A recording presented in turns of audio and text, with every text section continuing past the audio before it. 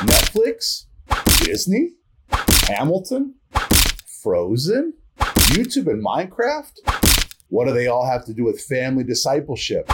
We'll talk about all that today on this episode of Churchpreneurs. Let's get this.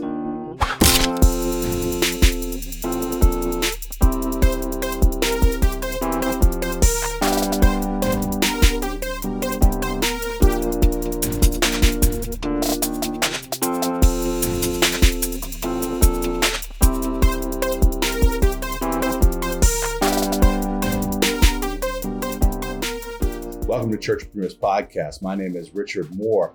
I'm your host and informant for everything church, theology, and faith related. Churchpreneurs' vision is to accelerate the church in mission, vision, and effectiveness in fulfilling the Great Commission in our communities.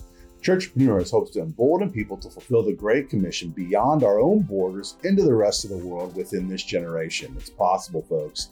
In this podcast, I talk about everything that's moving me in relation to church and theology, hopefully to empower you in your ministry, Bible study, church, theological understanding, and most importantly, your personal growth in Christ. Hey there, welcome Churchpreneurs to this episode on entertainment and family discipleship. The other day I was trying to find something to watch with my kiddos on Disney Plus. We do Pizza Movie Friday, and we were looking for something to watch during our Friday night pizza movie night. So we're looking through Disney Plus. We don't otherwise have a Disney Plus account, but we got it through our special TV offer. TV provider was offering it for free for 6 months. So we thought, hey, why not? Let's get this offer and see what it's about. So we recently canceled Netflix. I might get into that a little bit more later. So it sounded like a great option, actually, Disney Plus. Kids are Frozen fans. They love the Frozen series. And as we were looking through, we looked through and found a new Frozen quick short from Disney, and it's called Myth. I don't know if you've seen this before, but I could describe this little short movie. We said, hey, we love the Frozen series, so we're just going to go for that, right? I could describe this little short film, Myth, as a primer for pantheism. It really is. This short film, Myth, goes something like this. The parents of some small children let's say the Frozen time period. So this looks like it's set sort of in the Frozen time period with castles and queens and kings, and they're sitting around the fire. And the children gather around, and the parents tell the children a story of how the spirits created the world. And that the world was created by the spirits of air, fire, water, and earth. The spirits, his mother continued, kept each other in balance. So the four spirits kept each other in balance. This short film then goes on to animate the creation of the world by those spirits, and in a fantastic way. The creation of trees and water and fire and rocks coming out of the earth. It's very beautiful and fantastical. Fantastical is not a word, is it? It's beautiful and fantastic.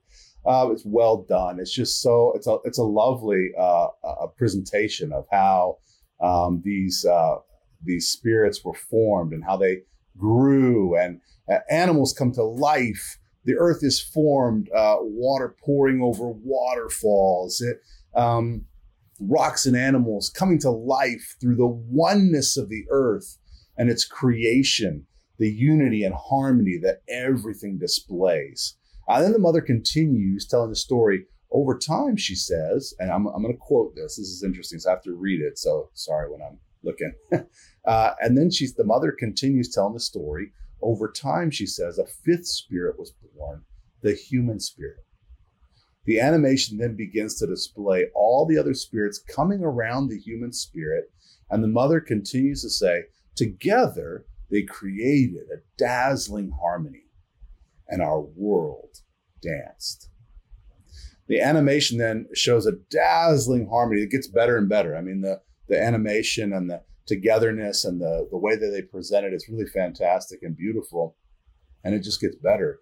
this dazzling harmony of nature and creation, and all the humans all in harmony with the other spirits. It really is beautiful.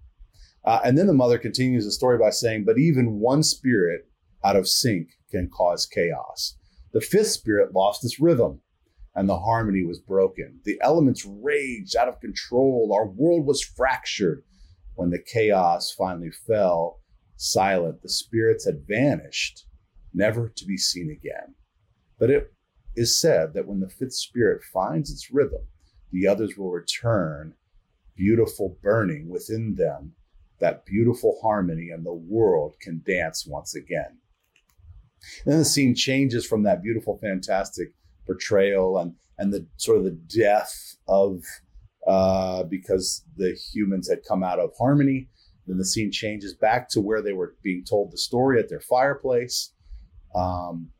After this creation had been destroyed by chaos, back to the living room where the family's around the flames of the fire, and the fire has burned down into embers. And the camera pans over to where the family was sitting, but they're not there anymore. There are little embers flying around the living room as if the people who were there had become one with creation and had vanished and finally harmonized like we were meant to do originally. I thought we were like, what? At the end of this video. And my wife poked her head, and she was working in the kitchen. She poked her head and said, what is that? This is pantheism, animism, secular humanism, and Eastern mysticism, yin and yang, Taoism, and all just smashed into one awesome, I think it's 12 minutes, short film. It's really wild. The message was loud and clear. As human spirits, we just need to come into harmony instead of sin. Sin is a gospel theme, but instead of sin, we have come out of alignment and out of harmony with nature. However, humans haven't come out of alignment or harmony. They've come out of harmony and alignment with God. We have offended a holy God, and sin is a gospel theme. We eradicate sin when we eradicate the necessity of the gospel. So I thought this was very important. Another film that came, another example of interesting was the film Soul, which is a film about a jazz musician who got his big break to play at the best jazz club in town. But before Joe could play his lifelong dream, he makes one misstep and dies. It's a sad, sad story. He lands in a fantastical place called The Great Before. Very interesting. Not The Great Hereafter, which was some people name it. Throughout the whole movie, this main character is seeking to go back to this world and finalize or realize his lifelong dream. And he's trying to get back to playing his gig because he's just now getting to realize his dream. He wants to go back. The whole film depicts life after death in a totally unbiblical way, especially in that we find our way back to earth somehow. Hebrews 9:27 says it really clearly. It's appointed unto man once to die, and then comes the judgment. Another series that we've been confronted by as a family lately is the series called She-Ra. It's on Netflix, and this was sort of one of the reasons why we canceled Netflix, but it has really rife with the homosexual agenda. The two main characters love each other, and they express it very clearly throughout the first couple seasons. And at the end of one of the seasons, they kiss. There's a transgender agenda throughout. They have a shape-shifting character in this film where you couldn't tell if this character is a boy or a girl, a very neutral voice. And as well, you couldn't tell what it was actually because it was a shapeshifter and always could change into the character or the form that they wanted to because it was a shapeshifter. But very neutral. And my son couldn't even tell. I said, my son asked his dad, is that a boy or a girl? Just hard to tell. So this character could shapeshift into any form. Male characters in this our whole series are presented as milquetoast and spineless. The father of She-Ra is a spineless jellyfish who's totally indecisive, lacking any strength of character, and completely weak. He's not a protector, rather he's wimpy, weakling, who cannot protect or truly care for anyone. And then came the Netflix series, or the Netflix movie, which we really ended up canceling our Netflix for, called Cuties. Netflix movie Cuties, in which Netflix was making a lot of money off me, and I didn't feel comfortable anymore. They were propagating such sexualization of girls in this film. It is really, really bad. Now, I'm not saying that I couldn't watch it. I really had to skim through to try to find out what this was about. Is this accurate? Or are people saying about this movie accurate? It is more than accurate. What people are saying doesn't even come close to how bad this film is. And that's just me skimming through it. I didn't watch it. I couldn't. I didn't want to watch it. I knew that it had some very sexually explicit material in it, and it did. And it was awful. It's as bad as it could be. That was the last straw for me. That's why we ended up quitting Netflix. Now, this is not for me to seek for you to quit Netflix. Please don't get this from me. I'm not trying to make you quit anything. But this is just my process and how I did it. But as a matter of conscience for me, I could not continue to give them my money to create such immoral, filthy garbage. James 4:17 says it this way: whoever knows what is right and fails to do it, for him it is sin. That's why I had to cancel Netflix. I knew continuing to patronize their business would continue to allow them to create more such garbage that stand, for me, in clear opposition to a Christian and moral worldview. I could not do it in good conscience and continue to give them money. So lest you say, well, that's Netflix, okay, entertainment, blah, blah, blah. YouTube's no different. You have to be careful there too with our kids. And I'm talking about this whole subject in the context of family and discipleship. So recently, our kids got into Mr. Beastmaster. Now, this is not a slam on Mr. Beastmaster. I think the guy's probably a very kind and wonderful guy, but the way he handles money is just not how we want to handle our family. And I don't want my children learning that that's how money ought to be handled. And now, if you don't know Mr. Beastmaster, he just gives away money, gives away stuff. We watched one where he took over a burger restaurant and give away burgers for free. And every time the third or fourth car would come through, he gave an iPad or money or stack of money away or a car, or literally in that one video, I think it was a 15-minute video maybe, he gave away a car, 20 iPads, maybe $100,000, just giving it away. Of course, people are lining up around the block, out the street, to come through Mr. Beastmaster's drive-through. So we, as a family, I don't want my children to think and start thinking that money's free, or that you don't have to work for anything, or anything like that. This is not how Christians ought to handle money. We're meant to steward God's gift of money that he's given us with faithfulness. And so we thought, please, no more Mr. Beastmaster. We understand the guy's not a bad guy. It's just that this particular idea of money, we don't want our children learning this. And then also, something that's harmless, let's say harmless, as Dude Perfect and the Rage Monster. Now, I don't know if you're familiar with Dude Perfect, but they have these videos where they do characterizations of people. And, like the original video was basketball players, the stereotypes of basketball players. And there's the guy who, says my bad all the time. Every time he misses a basketball shot, he says, my bad. And he's just really terrible or whatever.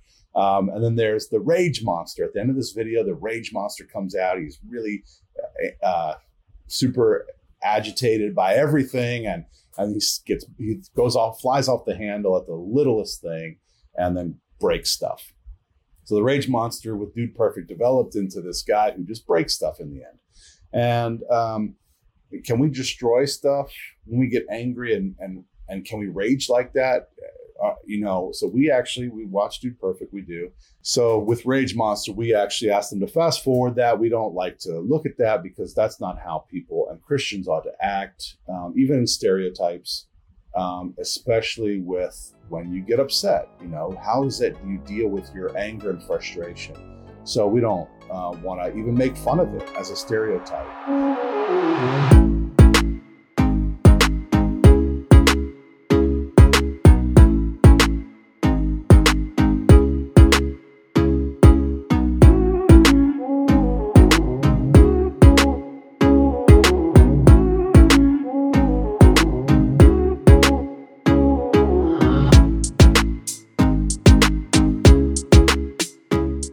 So I'm not wanting to say that you must have the same strategy as we as a family, but you had better have some kind of strategy. If you want to raise your children in the fear and the admonition of the Lord, you have to have some kind of strategy. You can't be just aimless at it, especially in this area of entertainment.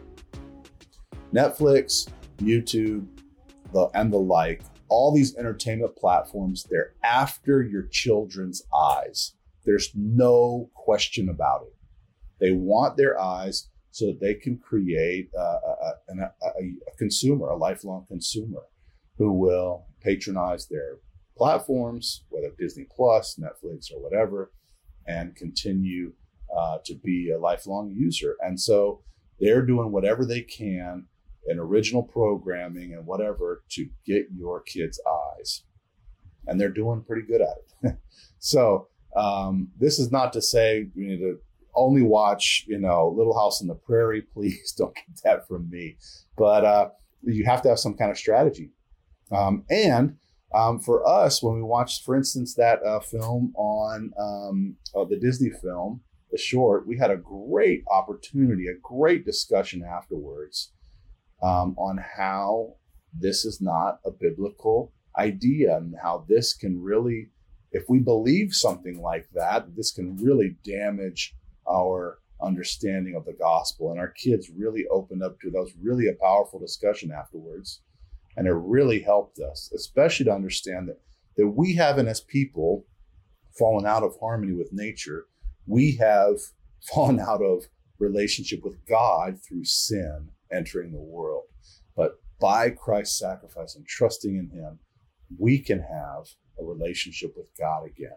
Not harmony with the nature and whatever, and coming into unison and becoming one and disappearing into whatever, like the film described. So let me just go through a few scriptures that might help you in strategizing and forming your strategy of entertainment and family discipleship. Ephesians 6, 1-4 says it this way: "Children, obey your parents in the Lord, for this is right. Honor your father and mother. This is the first commandment with a promise, that it may go well with you and that you may live long in the land." We often overlook this verse, but it says it in verse 4, "Fathers, do not provoke your children to anger, but bring them up in the discipline and instruction of the Lord."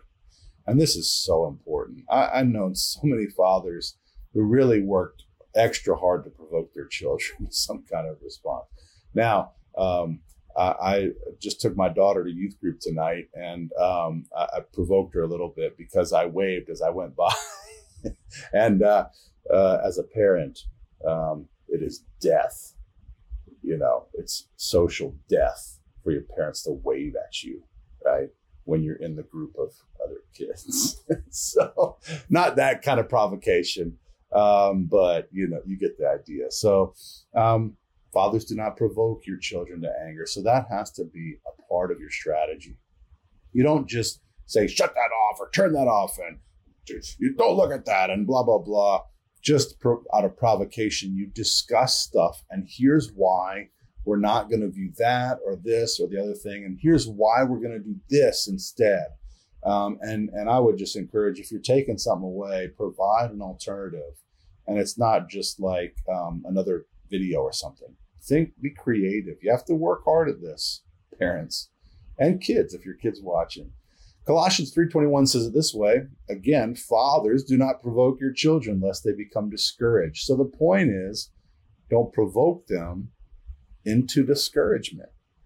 And just upsettedness and aggravation and everything the whole time can create provocation. Proverbs 22:6 says it this way: train up a child in the way he should go, and in the end, and when he's old, he will not depart from it.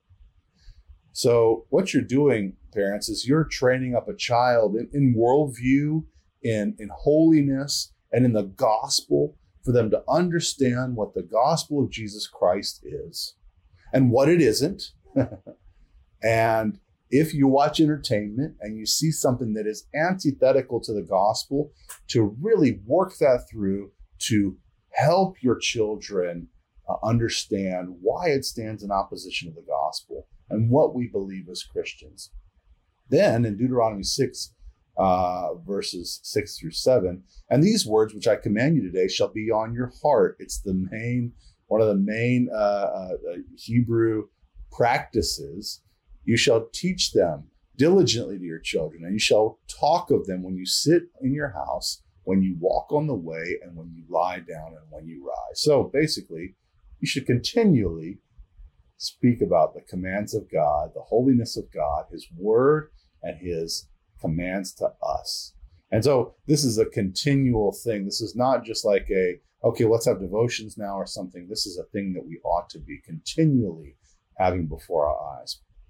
Proverbs 13:24 says it this way: whoever spares the rod hates his son, but he who loves him is diligent to discipline him. Now, this is not a video on spanking. This is a video on the rod of discipline. Now, if you hate your son, you won't discipline him. You'll let him do whatever he wants. If you love your daughter, you will discipline her because it will grow them. Yeah, then Proverbs 29:15 says it this way: the rod of reproof gives wisdom, but a child left to himself brings shame to his mother. Leave your children alone. Send them off with an iPad. Put them in a room where they're not being disciplined, being encouraged, being reproved. Then, you will have a child that will bring shame on your own head. Challenging. Proverbs 29:17 says it this way: discipline your son, and he will give you rest. He will give delight to your heart. Proverbs 23. A lot of Proverbs have great stuff about parenting. 23:13-14 says it this way: do not withhold discipline from a child. If you strike him with a rod, he will not die. If you strike him with a rod, you will save his soul from Sheol. Again, not necessarily a thing on discipline with the rod, but you're not going to kill a child by spanking them. You're going to save them in the end, to bring them up in the care and the discipline of the Lord, that there's a discipline, that we obey God. And when we disobey, we have a discipline, just like with the Lord. The Lord says that he disciplines those sons he loves. He would be illegitimate if he didn't discipline us. Proverbs 22:15 says it this way: folly is bound up in the heart of a child. I admit, folly was bound up in my heart. I did silly, dumb stuff.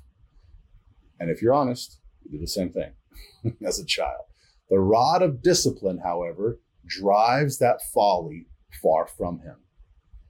Psalm 127:3-5 says it this way: behold, children are a heritage from the Lord. The fruit of the womb is a reward. Now, this is very interesting. Like arrows in the hand of a warrior are the children of one's youth. Blessed is the man who fills his quiver with them. He shall not be put to shame when he speaks to his enemies at the gate. Interesting. Children are a heritage from the Lord. The fruit of the womb is a reward. We understand that. But sometimes we overlook this. Like arrows in the hands of a warrior are the children of one's youth. Our children are offensive weapons. Blessed is the man who has a quiver full. He shall not be put to shame when he speaks to his enemies at the gate. If there are enemies of us as Christians, enemies of the faith, and whatever, They are offensive weapons. Our children are offensive weapons for the gospel of Jesus Christ and the goodness of God. We ought to see them as such, not just things to be put up with, or, oh yeah, I love my kids, but they're not, kind of feed them and put a diaper on them till they get out of the house. That is not a Christian attitude. Our children are tools that Jesus is forming into gospel witnesses. And so I just hope you'd see that. Hebrews 12, 5-11 says it this way. And have you forgotten the exhortation that addresses you as sons? My son, do not regard lightly the discipline of the Lord, nor be weary when reproved by him. For the Lord disciplines the ones he loves, and he chastises every son whom he receives. It is for discipline that you have to endure. God is treating you as sons. Sons need discipline. For what son is there whom his father does not discipline? If you are left without discipline, in which all have participated, then you're illegitimate children and not sons. Besides this, we have earthly fathers who disciplined us, and we respected them. Shall we not much more be subject to the Father of spirits and live?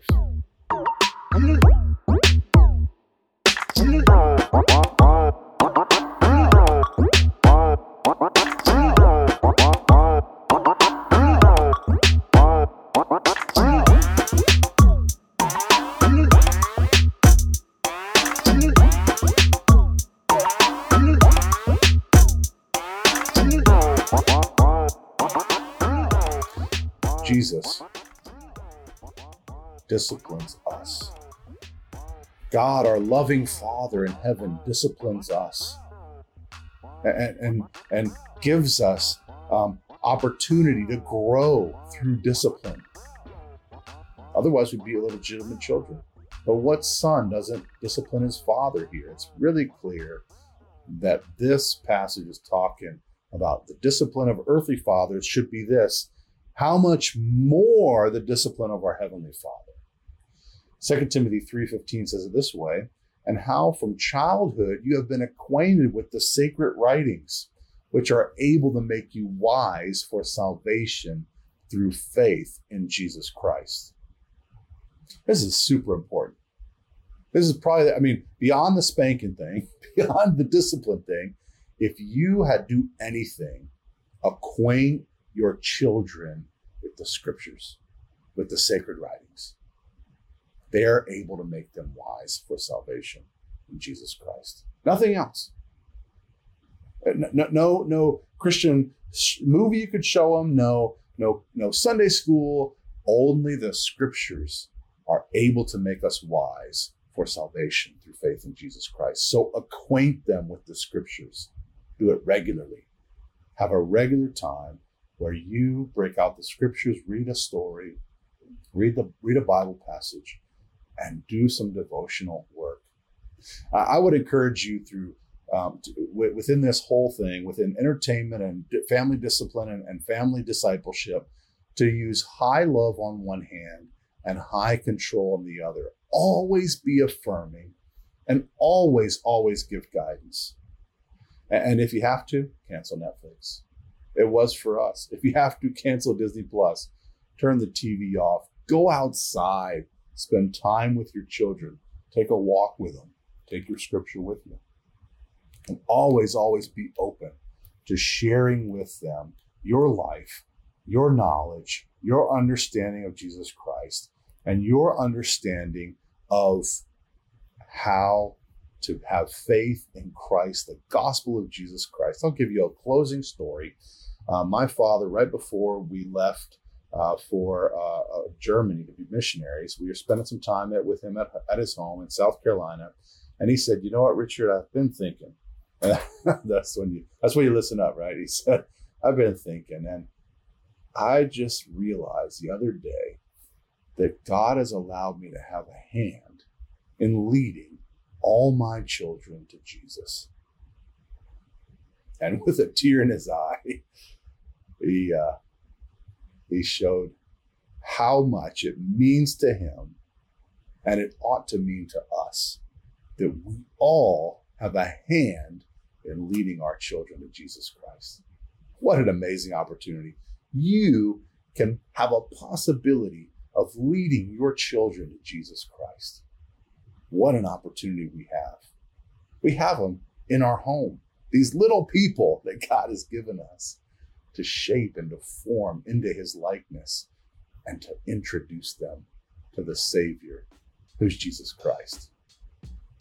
Thanks for watching or listening to this episode of Churchpreneurs Podcast. You can find out more information at my website at richardpmoore.net. I also blog at richardpmoore.blogspot. You're also welcome to follow me on Twitter if you still do that kind of thing. My Twitter handle is at richardpmoore23. You can also email us at churchpreneurs@gmail.com. That's like church and entrepreneur, 2 words jammed into one awesome Jolly Rancher. I'd love to hear from you. If you have any ideas for a podcast or comments or questions, please reach out on one of those platforms. God bless you. Until next time, take care.